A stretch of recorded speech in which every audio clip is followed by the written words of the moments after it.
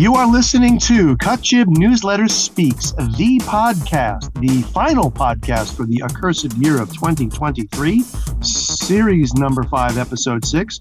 It's J.J. Sefton here, along with my good friend, co-blogger, and colleague CBD. And to help us wrap things up is one of our favorite pundits who joins us every now and again for his wonderful and insightful views, our co-blogger and friend, Joe Mannix. Joe, CBD, good morning, gentlemen, and happy pre-New Year blessings. Good morning. I'm pleased with my crown. I don't know if all of you have realized that I am BFBMOE, which is best fucking biscuit maker on earth. I will stick to that for the next, 10, 20 years. But anyway, that's my claim to fame now. Joe, how are you doing? It's a better claim to fame than mine. I don't have one. I'm doing great. Good morning and Happy New Year. Thanks for having me again. Our pleasure. So today we're going to as we have done in the last few episodes. I don't know how we're going to do it, but we're going to try to keep it light with a bit of a quick recap of all of the events of 2023, and considering the disasters that have befallen us, and as we head toward dissolution and Armageddon, we'll try to keep it light in that vein. So, gentlemen, whoever is controlling the whiteboard, what's first up to plate? All right, let's start off with a less light topic. How about our increasing number of foreign policy disasters? I have not seen a foreign policy year maybe as bad as this one. Some of Obama's foreign policy years were pretty awful. But this one has been sensationally bad, whether it's south of the border or the Middle East or Europe or Asia. There's been an awful lot of ball dropping going on. It's pretty spectacular, from the kneeling and scraping to Xi Jinping in San Francisco, to the utter a total ignorance of everything south of the border, and of course the recent disasters in the Red Sea and the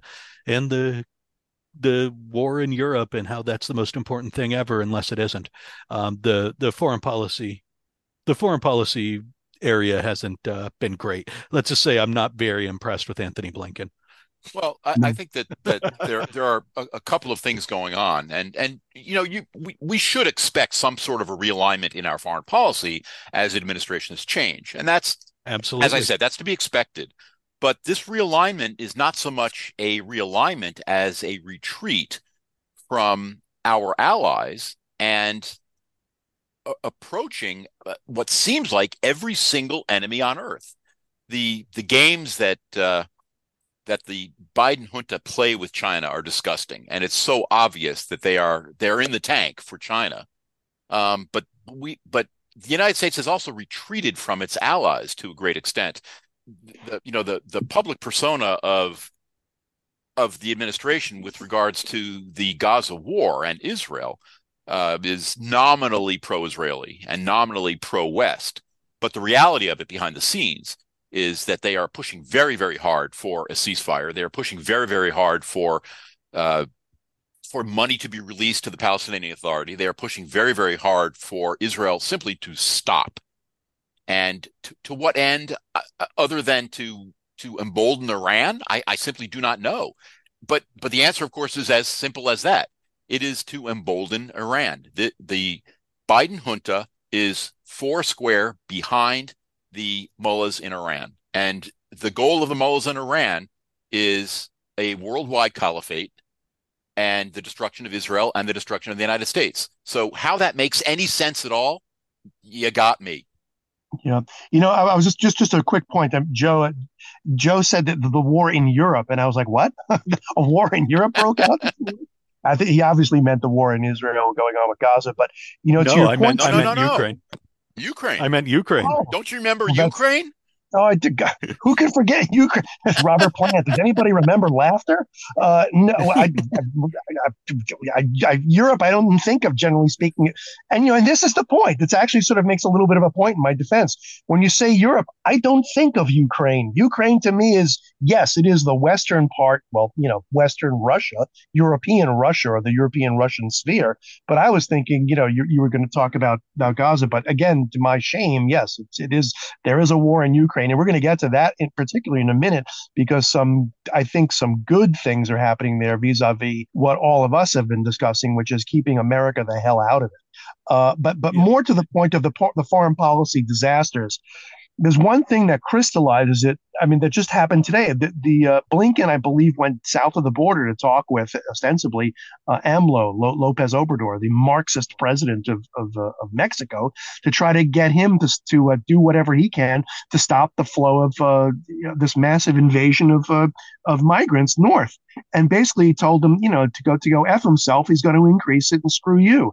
And what this means and what this indicates is one of the pundits had said, usually when you go to have a high-level meeting with a foreign power that's going to be a public meeting, you have weeks in advance. You have already signed all the treaties and concluded all the deals. So it's really just a pro forma thing for the cameras. But these idiots from frickin' Foggy Bottom went there without any kind of a deal beforehand. And that is such a rookie, stupid mistake that it's unbelievable. And they got pantsed by this frickin' commie. But then again, Biden wants the invasion. So there is that. But yes, let's go back to Ukraine, because it seems now that that finally, the forces that are pushing for a frickin' war with the Russians over Ukraine are finally realizing that as long as this has gone on, that Ukraine does not have a shot in hell at winning, or at least preserving their entire territory, and so they better make some concessions, which means basically that the war is over and the Russians, to whatever extent you want to define it, won it. Yeah, I'm willing to bet that what they're really talking about there is Ukraine quits making noise about Crimea. That remains with Russia, and they try to get Russia to withdraw from the parts of Ukraine it snipped off for itself. The ethnic Russian parts for the most part. I sort of doubt that Putin is going to go for that, but it's sort of the first crack in the Ukraine shall not be defeated wall. Which I think is meaningful. And to what you were just saying, JJ, just on a slightly different note, we have gone from a world without a whole lot of armed conflict to having so much armed conflict in so many places that we were able to talk across each other as to which war we were discussing at the moment. Exactly. If that's not an indicator of where we were and where we've gotten to in relatively short order, I don't know what is. Well, what was the last war on the European continent? I mean, you could argue that. Yugoslavia. I'm sorry? Yugoslavia, right? Yeah. Yeah. So we're going back 30 Bosnia-Herzegovina years. war. Yeah. Or almost 30 years. And there's occasionally a little bit of clashing between Greece and Turkey and Cyprus, but those usually aren't big wars. Yeah, that's like the border clashes between India and Pakistan. I think it's just sort of sport. Let's play soccer. No, let's fight a little bit. It happens every once in a while, but it wasn't. Those were that wasn't a significant border realignment. That's you put your guardhouse 5 yards onto Greek territory. Therefore, we're going to start a war. It doesn't really last very long. But this is this is a big one. This is it. But as I say, it's and I think we're all in agreement. It's none of our fucking business. The fact that Ukraine and Russia are arguing about a border has nothing to do with us. Absolutely. This is a regional. It's basically a regional war between two Slavic nations that share a very, very common and if not contentious history. And it's been going on for a very, very long time. And again, our national interest is not served there. The only thing that's potentially crazy is that Russia, one of the combatants, has nuclear missiles and is capable of launching nuclear missiles on us or anywhere in the world. But other than that, they're kind of, yes, I mean, we had this argument before. Yeah, they're basically a first world country, but they're not going to roll over Eastern Europe as everyone claims that they're going to do so. Because if they're going to roll over Eastern Europe, then how the hell is it possible it takes them 2 years to even to not even conquer Ukraine when they were supposed to take over Ukraine in 48 hours after the initial invasion? But yes, it serves no national security interests. But the one salient point is because of our national security and diplomatic fuck-ups post the collapse of the Soviet Union, we sort of set the stage for this crap. And, we promised the Russians that we were not going to expand NATO to the east. And what did we do? We told them, haha, up yours. We won the Cold War and we're going to do just that. So instead of inviting the Russians into our sphere and to, let them become part of Europe, or at least part of an American, if not an alliance, then at least an American rapprochement and relations, we totally alienated them. And that's the most ridiculous. It was a blunder of Foggy Bottom that goes back Well, several but the, and administrations. this follows what Joe said about the foreign policy disasters all over the world. We should never have looked at Russia as anything other than a Cold War. I don't even know. I mean, yes, we were enemies, but as the Cold War wound down, we could have had this, this lukewarm relationship. You stay in your backyard, we'll stay in our backyard, and we'll just ignore everything else. That could work. But the idea that we are either going to embrace Russia as part of the West or return to the Cold War and fight them everywhere, I think is irrational. Because, first of all, Russia is not a power anymore. Whether it was in the 70s and 80s is up for debate, but they are certainly not a world power anymore. And for us to treat them as such is insulting to the many, many men and women in Eastern Europe who died to fight the Russians or to fight the Soviet Union. They won, but we're giving the Soviet Union another breath, and that's just ridiculous.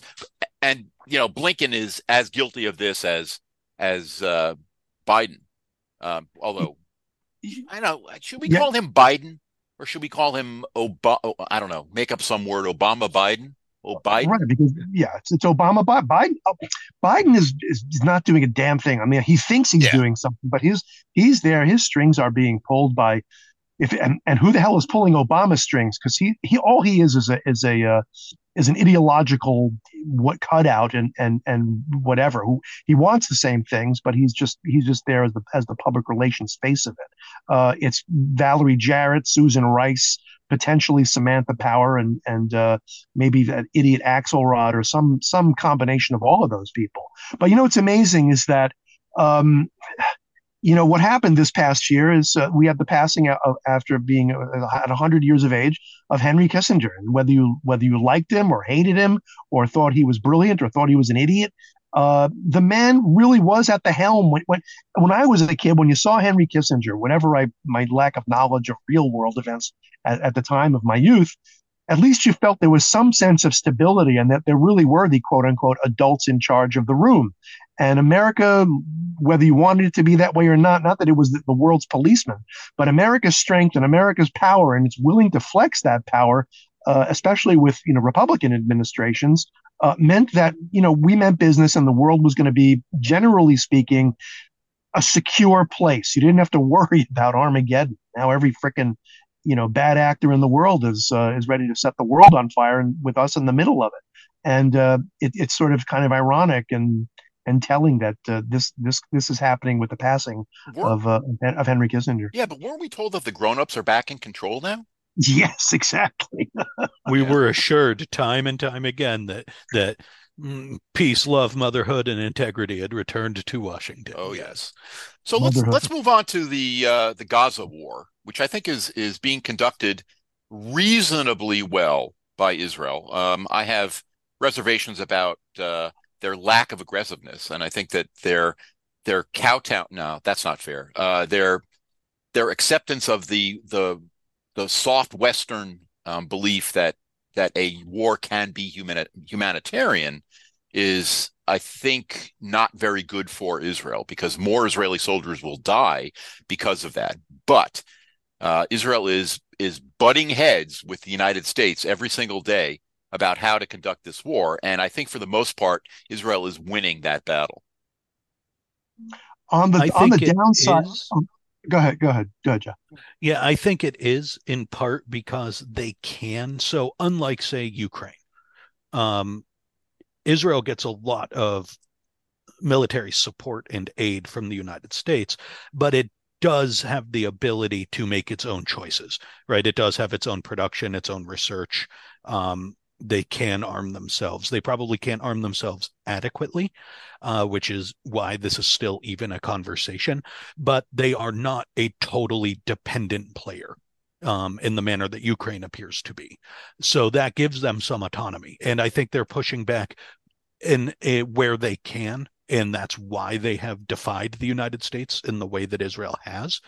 And that's also why they're still in Gaza and still leveling the place, and fighting it in a way that appears to me as an outsider anyway. It appears that Israel is fighting it to the end, which they have not done in recent memory. And so I actually think that's something of a positive. I am firmly on Israel's side of this one, but I think the reason they have been able to tell the United States to go get bent is they do have at least some degree of autonomy because they've been fairly careful in developing their economy and research base and production in a way that they can buy that autonomy for themselves in a way that some of these other countries haven't.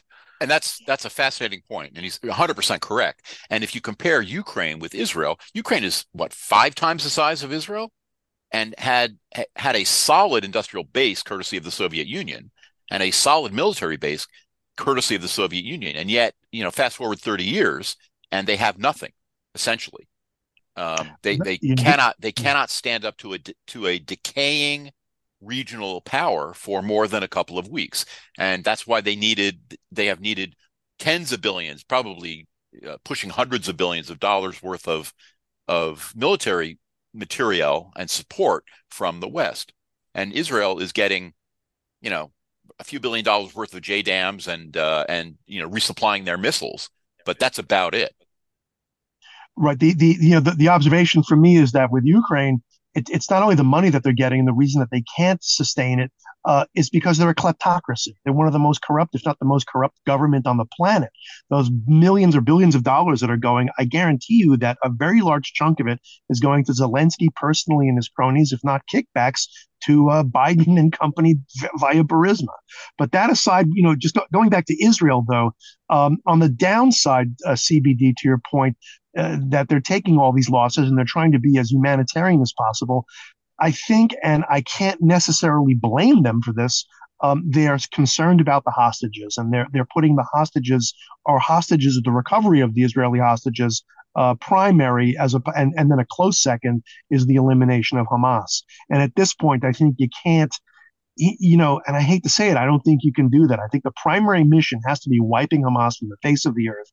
And if at all possible, if you find hostages, to definitely free them, hopefully as unharmed or alive as you can. But on the plus side of it, yes, they are telling America, and for the first time, they have the right to tell America to go screw themselves, because obviously they have a regime, and they know there's a regime in D.C.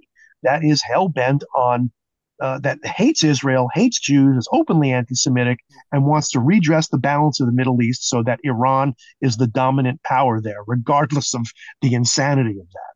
So that is the plus side. I think Israel ultimately is going to win this thing. Unfortunately, it's going to take a lot more Israeli soldiers' lives to do so. And they're just going to, ultimately we'll see what happens. Winning the war is one thing. Now, of course, securing the peace and what that looks like is another story. And by the way, this happened last week as we're recapping 2023 and the question of what the Israeli government is going to do post the war. The goddamn Supreme Court unilaterally decides that they're going to reject the legitimately enacted law for judicial reform. And this is like as close to stabbing your own country in the back in time of war and a treason as an act as I can possibly imagine. It's unbelievable that they would do this, especially at this juncture. But of course, leftists are leftists the world over, and they could care less. But that's such a horrible turn of events. Joe. Yep. Nothing really to add, although it's even to a greater degree than leftism, which is certainly an undercurrent in all of this. The court it should surprise nobody that if you go to a committee and say, we'd like you to sign off on our bill to disempower your committee, that committee is going to say no. That's more or less inevitable. The same problem will happen here if Congress ever decides to start cracking down on the administrative state or closing agencies. So that outcome that the court says, no, you're not allowed to tell us, we're not allowed to do that, doesn't surprise me. I'm waiting to see what happens next because this was incredibly predictable. You don't go to a man and say, sign this document that says you're a nobody. You're not going to get that signature. I think that yeah, go ahead. I'm sorry. I think that the Gaza war is going to change Israel's opinion of what is going on. Very easily could. Yeah, Israeli society has coalesced to a degree that it has not been in many, many years. And I think that the Supreme Court, the Israeli Supreme Court, is going to be. I'm hoping, by the way, folks, but I think that the Israeli Supreme Court is going to be surprised at the degree of pushback from the people of the state of Israel. Is there I don't know Israeli law. In time of war, does Benjamin Netanyahu have the power to basically dissolve the Supreme Court and replace it with? I mean, can you imagine the outcry if he does that? But I don't think he has the power, and I don't think he's stupid enough to do it. Yeah, exactly. Although that's not fair. He is quite stupid in many, many ways. Oh God, so. Amazing. Yeah. What's next on the hit parade, boys? You have the whiteboard. Well, I'll step in. We have a wonderful list from Joe, so we're just going to follow his lead. Let's move back to the United States and talk about the rapidly declining inflation on the wonderful economy that we have. Because apparently when inflation decreases from 15% a year to 10% a year, that means that inflation has dropped 5%. I don't know. The math makes no sense to me. Joe, maybe you can help us with that. Well, it's even better. It's dropped by a third. But what I love is all of this caterwauling from Biden increasing in volume toward the end of the year here. That you assholes in the press aren't doing a good enough job selling my awesome economy. And it's because there's the press in an effort to I think in an effort to carry water for the administration, but also more importantly because they're very stupid, sold a reduction in inflation as a return to normality of prices. And so the way they've basically sold this, and if you know anything about economics or you work with math in your daily life, you know that this is nonsense, but a whole lot of people don't know anything about economics and don't work with math in their daily lives. So they view it as if inflation comes down back to the old normal, say it's 2 or 3%, if inflation drops, then that means that my turkey dinner I'm buying for Thanksgiving gets cheaper. It goes back to where it was in 2019. And no, it won't. And I think the press has done themselves and the administration a great disservice by being a bunch of deceitful morons, because the way they've sold this is when inflation comes down, everything is sunshine and rainbows again. And now inflation has come down at least a little, but prices are still really high, and that's the way it works. It's permanent unless there's a deflation. And they did a very bad job of setting expectations with the American public. And now a whole lot of the American public that isn't necessarily sophisticated in economics is looking at it and going, you're saying inflation is down, but I'm still getting eaten alive at the grocery store. What the hell is going on? And now all Biden can do is cry to the press that they're not doing a good enough job with messaging, when their excellent messaging is, in fact, in my opinion, one of the things that caused the problem in the first place. So that's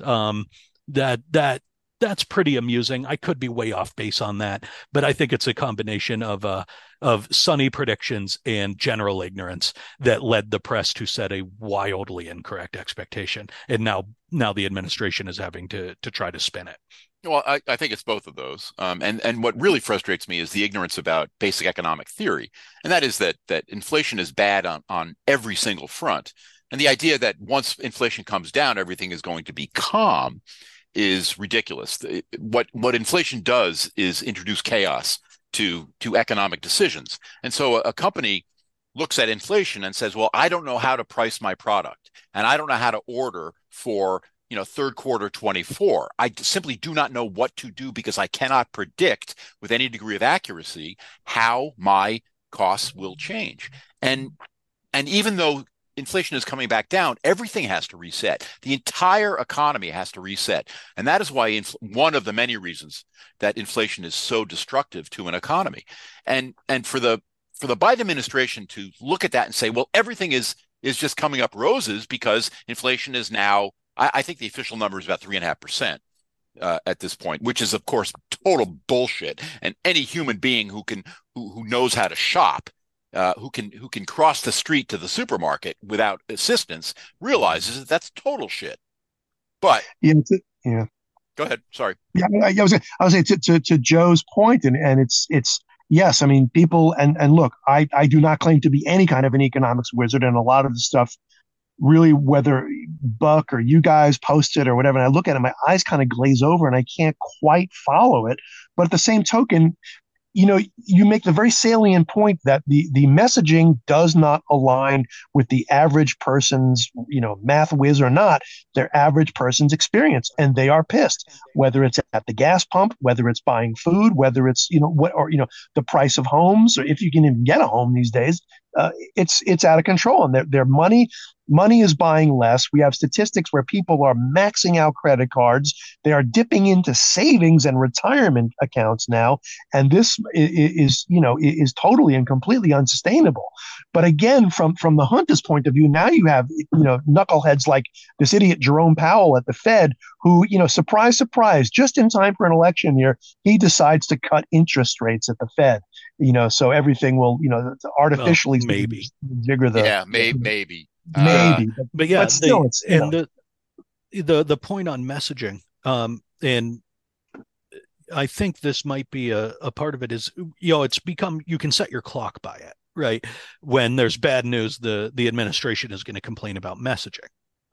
You're not delivering the message properly. And I think they might actually believe it. I mean, the postmodern worldview is that, you socially construct everything, you speak it into being, as if you were God.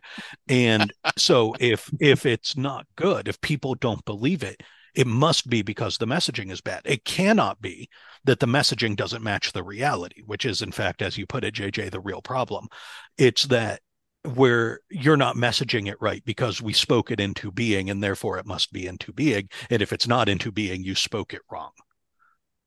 Well, that's true. But what I'm saying is the average person who, they don't know from, your truth, my truth, and, whatever it is, whatever the stupid sociological or woke crap that you learn in the Ivy League about, multiple perspectives, which is a total. The truth is, when you're paying, $4, $5 a gallon for gas, turkey costs, whatever, $4 a pound, and your wages are the same, and the dollar buys less. It doesn't matter how it's being sold. I mean, it's total bullshit. It doesn't add up to the average person. And if you want to sort of segue, right. And I think this is the case on a totally different front. Look what's going on in Chicago and elsewhere with the waves of illegal aliens coming in. They're pushing people out of their homes. All the services are being cut, and all this stuff, and it's causing, no matter what they say about it's a sanctuary city and we have to welcome people and this and that, or when the rubber meets the road of a policy that causes disaster with one group over another group, they're not going to buy whatever the messaging is and whatever you're trying to sell them, no matter how hard you try to sell it. At least that's what Joe just said that. He made the point that when the typical American walks into the supermarket and gets punched in the mouth, and then drives up to the gas pump and gets punched in the mouth, and then looks at his paycheck and gets punched in the mouth, eventually he's going to get sick and tired of getting punched in the mouth. And the question is, what is going to happen? Notice my beautiful segue. What is going to happen next year when have enough Americans gotten punched in the mouth enough times to do something about this? That is the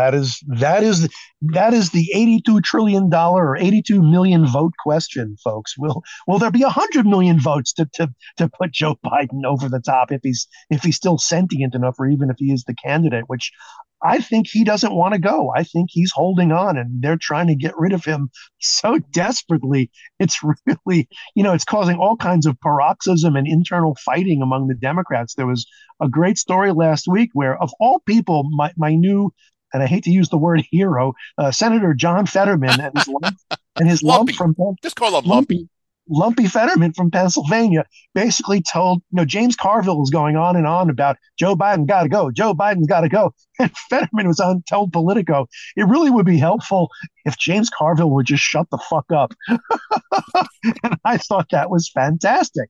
Obviously, and at first I postulated, well, he's being loyal to Joe Biden and we have to have unity. But then I'm thinking maybe this is Fetterman's way of, Operation Chaos. Let's support Joe Biden so that he loses horribly to Donald Trump. But I think that's a bit of a stretch. But still, it's fun to see these people eat each other alive. Fetterman Harris, 2024.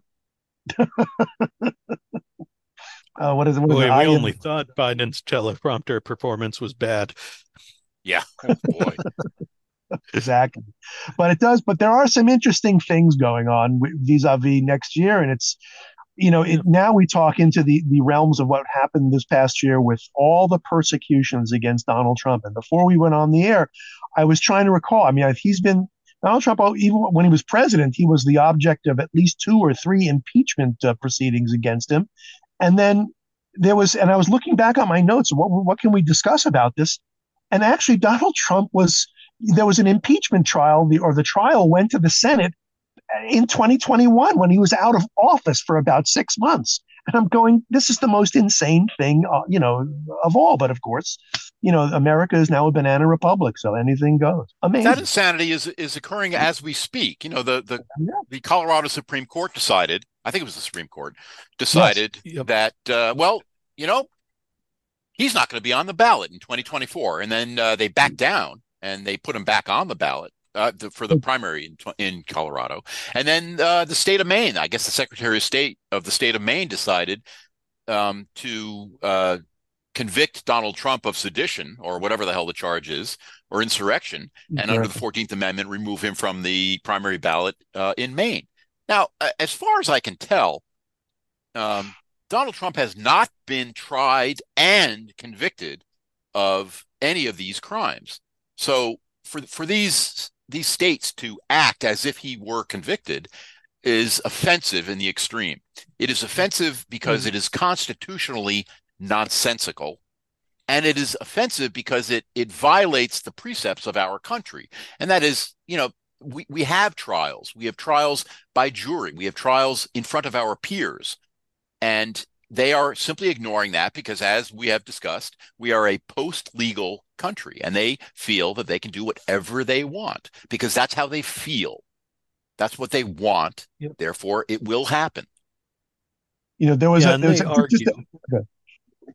argue that they don't need a conviction. Right. That's their interpretation. But anyway, sorry, go ahead, JJ. Yeah, just a quick thing. I'll let you go. This I forgot her name, but this slag who poses as the Secretary of State from Maine, she even said that the reason that she did this was because she was afraid that people might actually vote for Donald Trump and that he would win. And that was her reasoning beyond, the other crap of the Civil War Amendment. But I mean, that's their mentality. We're afraid he might win, so I'm going to use my power just to say you can't be on the ballot. This is, dear Lord, this is like banana republic writ large, if anything. Go ahead, Joe. I'm sorry. Yeah, outlawing your opposing political party is a very Latin American and Ukrainian kind of thing to do. But it's okay. The only way to defend our democracy is to make sure that people don't get a choice. And in terms of what does this mean for next year, don't know. I have a couple of predictions. Don't know if anybody cares, but I do. I want to hear. Let's hear. Well, I think it's going to be Trump Biden. I also think it's that we are going to watch the Supreme Court, the big one, the real one, Supreme Court of the United States, engage in a lot of very delicate and frantic footwork to avoid weighing in on any of this stuff. I think the Supreme Court is going to try to abdicate, just like it abdicated in 2020 during the post-election furor over over some of the obvious hinky activity going on there. So in terms of who wins, don't know. I suspect that it will probably be Joe Biden, but that is neither here nor there. The real question in my mind is when we do this year in review next year, what is the social situation like in the country post-election? Because no matter what, there is going to be lots and lots of very, very angry people who are very sure that they've been done wrong. That I think is inevitable, and we'll be able to watch that develop next year. Oh, absolutely. I mean, I totally agree with you. I don't think the Supreme Court is going to be able to avoid this, but for sure, we are now at a point where one side is definitely going to, whoever wins it or whatever happens, if Biden obviously gets the 120 million ballots to put him over the edge, one side or the other is going to feel totally robbed. Now, if our side feels totally robbed yet again, legitimately, the question is, what are we going to do about it? That's who knows, probably nothing, and sit on our hands and probably take it. If Lord willing, or maybe not Lord willing, Donald Trump overcomes the massive amounts of cheating that's going to happen and actually does legitimately win after the final vote is counted some 20 years later, the left is going to go absolutely apeshit, and they will start some violent revolution, I think, that will make 2020 the summer of love, I should say, after the George Floyd incident. That's going to make that look like a walk in the park and a picnic. So no matter what, we are heading for really, really violent days, I think, post November of 24. It's crazy. It's really, and we talked about this before in a previous podcast, CBD, in that is all this beating down of people across all political lines, and people abandoning even the Democrat leftists, especially over the tranny madness and now the wave of Jew hatred in the wake of the Israel-Gaza war. If it doesn't boost Donald Trump over the edge, or over the finish line, I should say, are more people who didn't see the cheat before going to see it now and be angry about it? And what's that going to do with our society? And Joe, you say next year.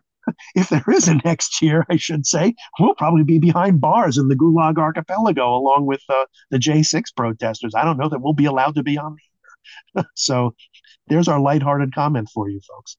Well, let's face it. The United States is so polarized right now that there are only a few swing states. And I've talked about my personal electoral college map, and that is that the swing states I think are Georgia, Virginia, Wisconsin, and very, very possibly Arizona. Everything else is baked into the cake already. Nebraska has proportional voting, so maybe the commies will pick up one vote there, and I think Maine has proportional voting also. So maybe it does. So Donald Trump might pick up one electoral vote there, but that would be a wash. So the question is, can he take Georgia? Can he take Virginia? Can he take Wisconsin? And can he take Arizona? He needs 3 of the 4 of those. The only interesting thing right now is that Pennsylvania has a catastrophic year in terms of Democrat registration. So it is not outside the realm of possibility that Pennsylvania swings back toward the Republican Party. I doubt it, but it is at least remotely possible. But let's not fool ourselves. The United States is, as I said, so polarized that there are only a few swing states. That's all that matters. Yeah, there was a. By the way, just to your point, CBD, on Pennsylvania, it was a very interesting anecdotal story that a very large percentage of Democrats have switched parties and are now registered as Republicans. Yeah. I also saw there was some other thing that some Republicans switched to Democrat, which makes no sense whatsoever, all things considered. But that's Donald Trump said pussy. Yeah, he also said fight. Oh my God, yeah, the world's coming to an end. But we are polarized. Like, we might even be more polarized or as polarized as we were probably in 1860. And even back then in 1860, people still, on both sides, still believed in God, still believed in the concept of the United States of America. Nikki Haley, up yours, slavery notwithstanding, but another genius. But now, I mean, one side loves America and the other side wants to destroy America, and we're the ones that are standing in the way of their destruction of America. So even post an election or post anything, where's the reconciliation? It's like we're almost as bad as trying to reconcile, the Jews and the Muslims in Israel. It's just it's bad, folks. It's an interesting comparison. 1860 and 2024. And one of the reasons for the Civil War was a series of weak presidents who were unable to consolidate power, unable to reform the country, and make it a little bit less contentious. Let's say, who was before Lincoln? James Buchanan, I think. Or Pierce or Buchanan? No, Buchanan. Yeah, he was a piece of shit. That's just the way it is. And before him, Franklin Pierce, and I don't remember who was before him, but the idea was that weak presidents, they cede power to Congress, which is probably not a good idea. There's a reason why we have the tension between the president and his Congress. And right now we have a very, very weak president who is being driven by the administrative state rather than by his goal for America. Now, Biden has done an incredible amount of damage to the United States already, but he is still weak, and he is still perceived as a weak president.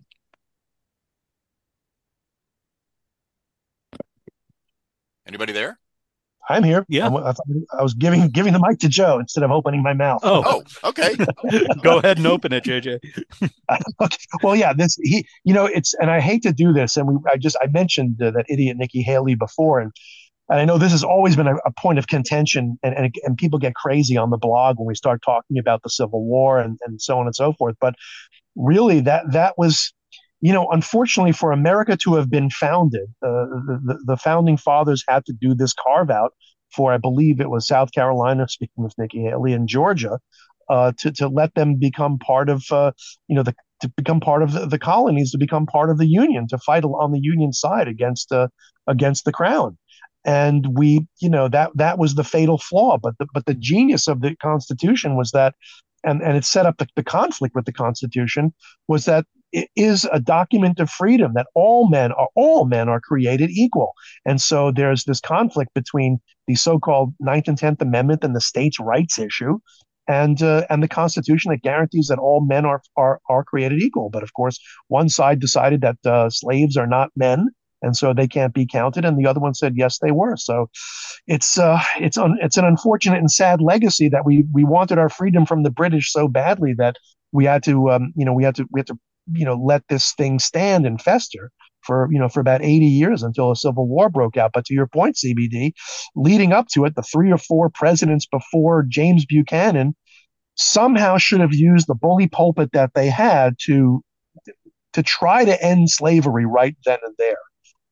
Whether they could have done it or should have done it or had the ability to do it, I mean, it's a moot point. We'll never know. But right now in 2024, we have a completely artificial situation where one group, over the course of the last 100 years, has burrowed their way into the school system and everywhere else and infiltrated it. I'm talking about communists, of course, and have basically brainwashed the last several generations of American youth to hate this country.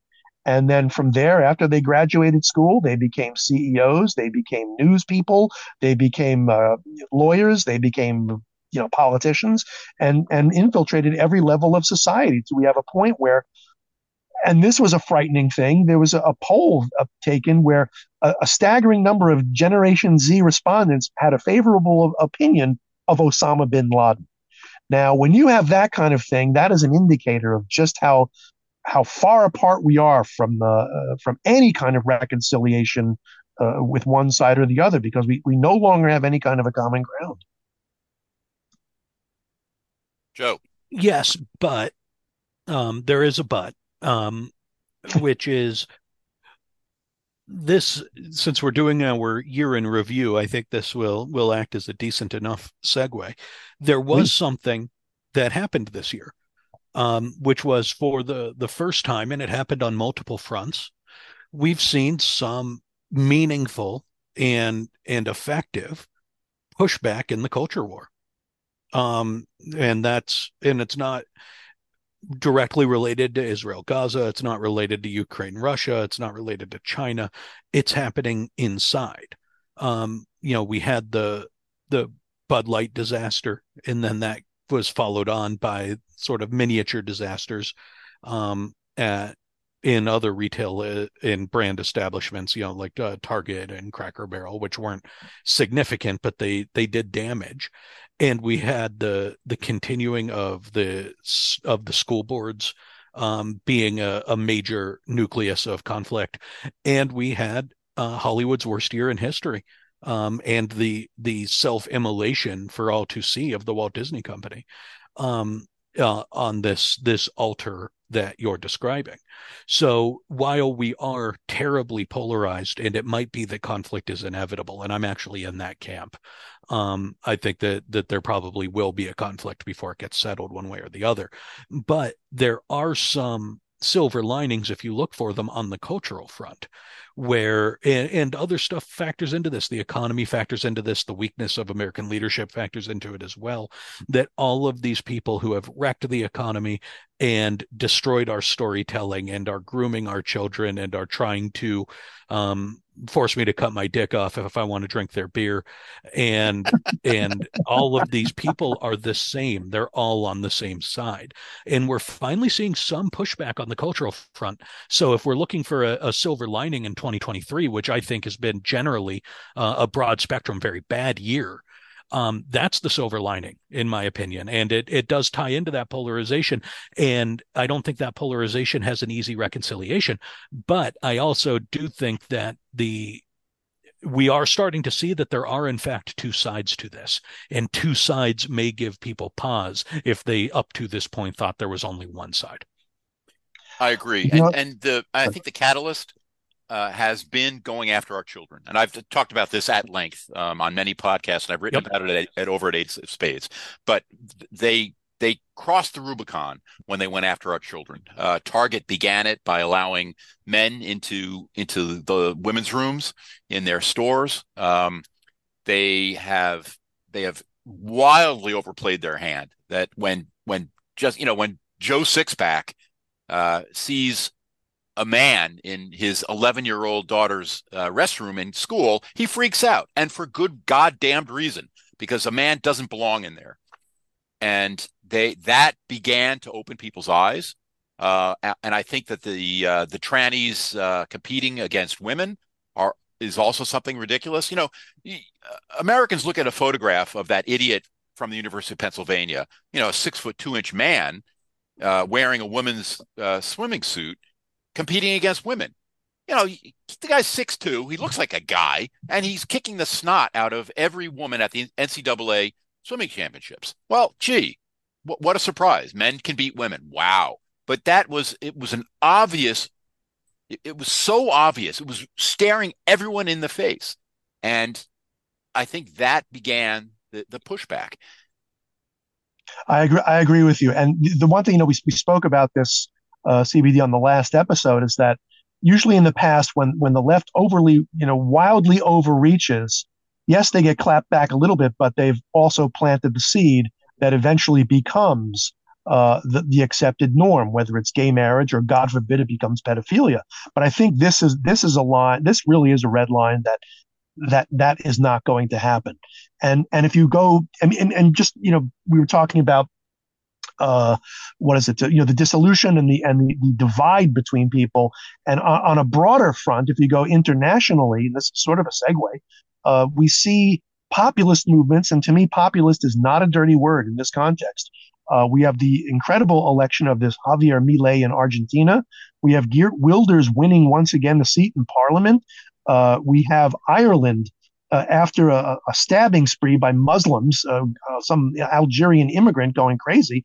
We had riots in Dublin where people were saying enough of this open borders and letting in the third world into our country.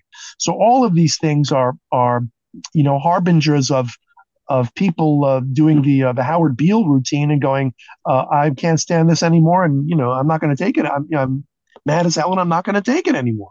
So that's what we need, and that is the pushback. And if any, and we'll talk about this, we'll segue into Donald Trump. If any candidate or any politician can channel that in an intelligent yet impassioned way to appeal to the average voter, then I think we actually, the electoral shenanigans notwithstanding, then at least we have a chance of fighting back and perhaps regaining our country. Well, I think that it is certainly possible, and I agree that something has to change, that people have to get angry and they have to act. And as I said, I think going after our children is forcing people to act. And as Joe pointed out, the school boards and Hollywood's worst year. Well, why is Hollywood having a bad year? Because they're making movies that people don't want to go see. They don't want to bring their children into the theater and show them transsexuals. It's as simple as that. And as more and more people act instead of just turn off and that has nothing to do with me. But as more and more people act, then I think that we do have a chance. Now, I'm not sanguine about our chances. I wrote recently on Ace of Spades that the confluence of events that has pushed the progressives, the socialists toward the Islamic lunatics is going to result. And by the way, Joe has written about this much more eloquently than I did. That is going to result in a worldwide war that the socialists are going to lose. Unfortunately, we are going to be left in a very, very, very bad position if the socialists lose and Islam wins. Yeah, Islam is a tougher nut to crack, I think, if they do ever gain control of the world, God forbid. But demographically and so forth, they're on the path to taking over. I mean, everybody thought the Chinese, because of the one-child policy, and there was just news now that China's birth rate is even worse than we even thought. Of course, that's not going to stop Xi Jinping from doing whatever the hell he wants to try to take over. The thing is that China is done. Yeah, they just don't know it yet. But look at Korea. Korea's even worse than China. I think the replacement rate is about 2.1 live births per couple. And Korea, I saw, I can't verify this. I saw something like 0.75. Does that make any sense at all? Yeah. Yeah, Korea is likely to actually die as a culture and a country. If they go down the bring in outsiders to help road, they're finished. If they go down the Japanese road of we need to try to find a way to weather this storm and maintain our culture and our country, whatever the painful consequences of that are, then they might be diminished but live. Japan, in my opinion, which is also in the same condition, not as bad as Korea, but it's not healthy by any means. Japan is the one to watch because they're the only ones so far who have shown no inclination toward this import people to shore up the numbers strategy. And so we'll see what happens with Japan. Japan might end up having the last laugh, diminished as it may be.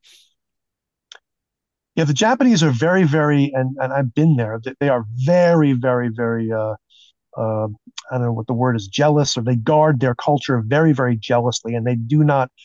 They look askance at outsiders who come in. But of course, Japan's replacement rate and their birth rate has been tanking. They're an aging population. They do not have the young people to replace them, mostly because of tentacle porn and eyeball licking and whatever. Oh, and God.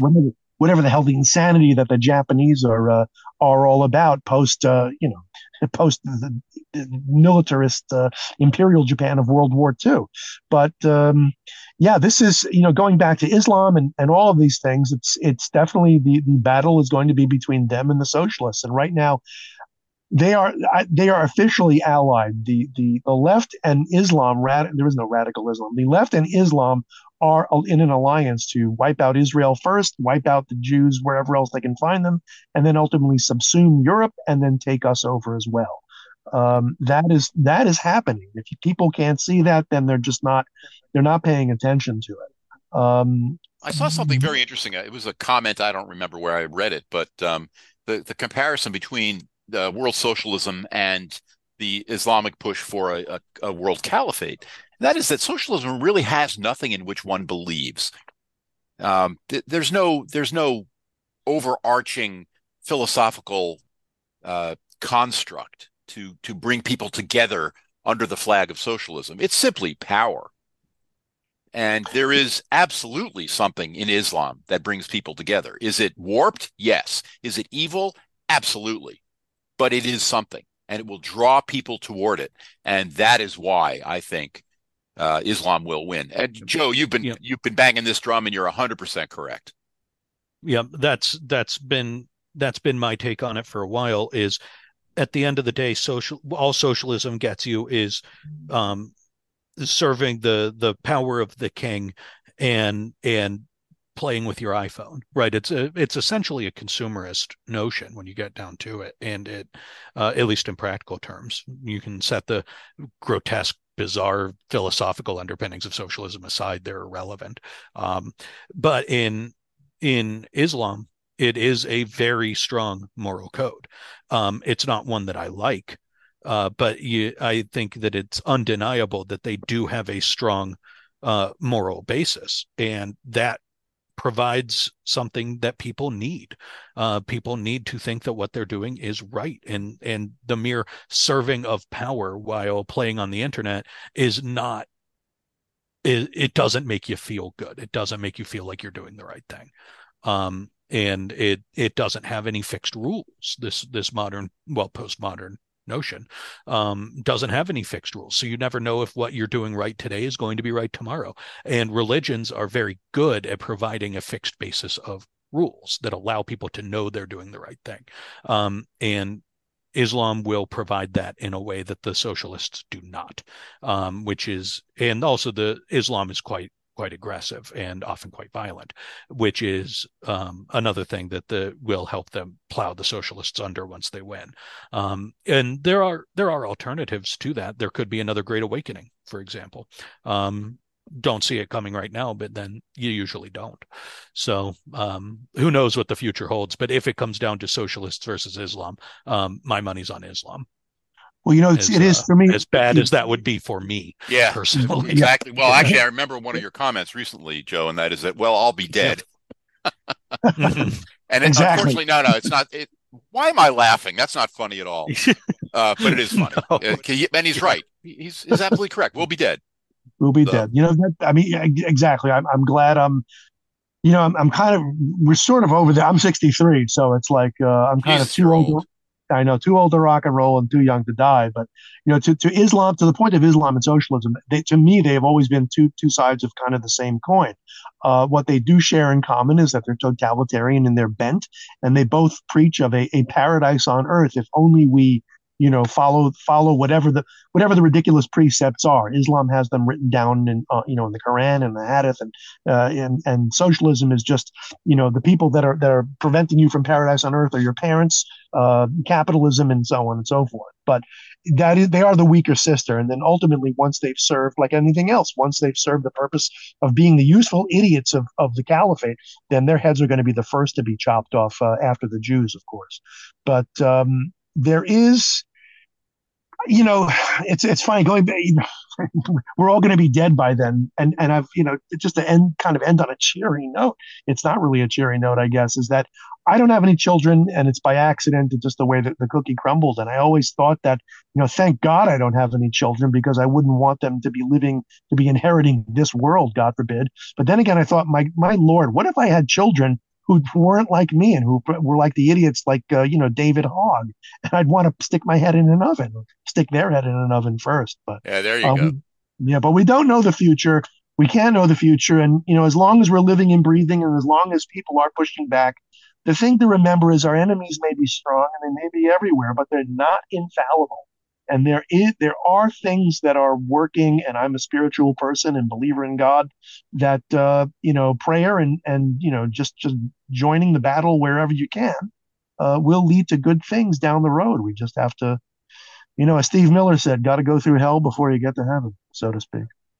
I think that's an important point, and we should do what we can, and that doesn't mean grabbing a battle pack and marching off to your state capital and No, besieging no. the state house. No, no, no. Don't do that. But what it means Yeah. is going to your local school board meetings and maybe running for one of the positions and pushing back at every opportunity. And pushing back is a quintessential American thing to do. We do that very, very well. We did it in 1775 and it worked quite well. And we did it again in 1812 and it worked quite well. And we've done it time and time again and we have been successful. And the question is, can we return to that success? I see lots and lots of things that give me optimism, and I see lots and lots of things that make me quite pessimistic. And the question, of course, is which will win out? And I have absolutely no idea. That is my prediction for 2024. I don't have a goddamn clue. On that note, I'll throw in there. Go ahead. Any final? I'll throw in. You'll All throw right. in. Well, so I'm on Team CBD. I have no idea. All right. Well, that's Team BBFM BMB, whatever the heck it is. Best fucking biscuit maker on earth. That's me. There it is. There it is. CBD is BFB on earth. Anyway, gentlemen, let me just say this. It is a point of personal privilege. It is my distinct pleasure to have you both as colleagues and as friends and as compatriots in this here struggle that we're doing, and we're blessed to have you, our audience, with us on this journey. We hope that our words and our both here on the podcast and on the website give you encouragement and give you food for thought and hope for the future, regardless of whether we want ourselves dead or stick our heads in an oven. But in any event, I just want to say on behalf of CBD and Joe Mannix and everyone at CutJib News and Ace of Spades, we wish you a very blessed and happy and healthy and prosperous new year ahead. Regardless of what happens, keep the faith, keep the cards and letters coming, and we will see you again soon on the next one. Thank you so much for listening. And folks, I'm going to jump in and say pretty much the same thing. And also, thank you very much for the people who have joined us on this podcast. Joe Mannix, I mean, whenever we have him on, he's great. He's the grown-up in the room. He's the one who can speak in complete sentences, which we always appreciate. And Joe, thank you very much. Hey, and thank you both. It's always a pleasure and an honor to be able to join you, and I'm thrilled you wanted to have me on for the year in review. So I'll echo what the others said, and thank you all, and thanks of course to our audience, and Happy New Year, and I hope everything in 2024 goes swimming. That's it. Happy New Year, folks, and thanks for listening. By the rivers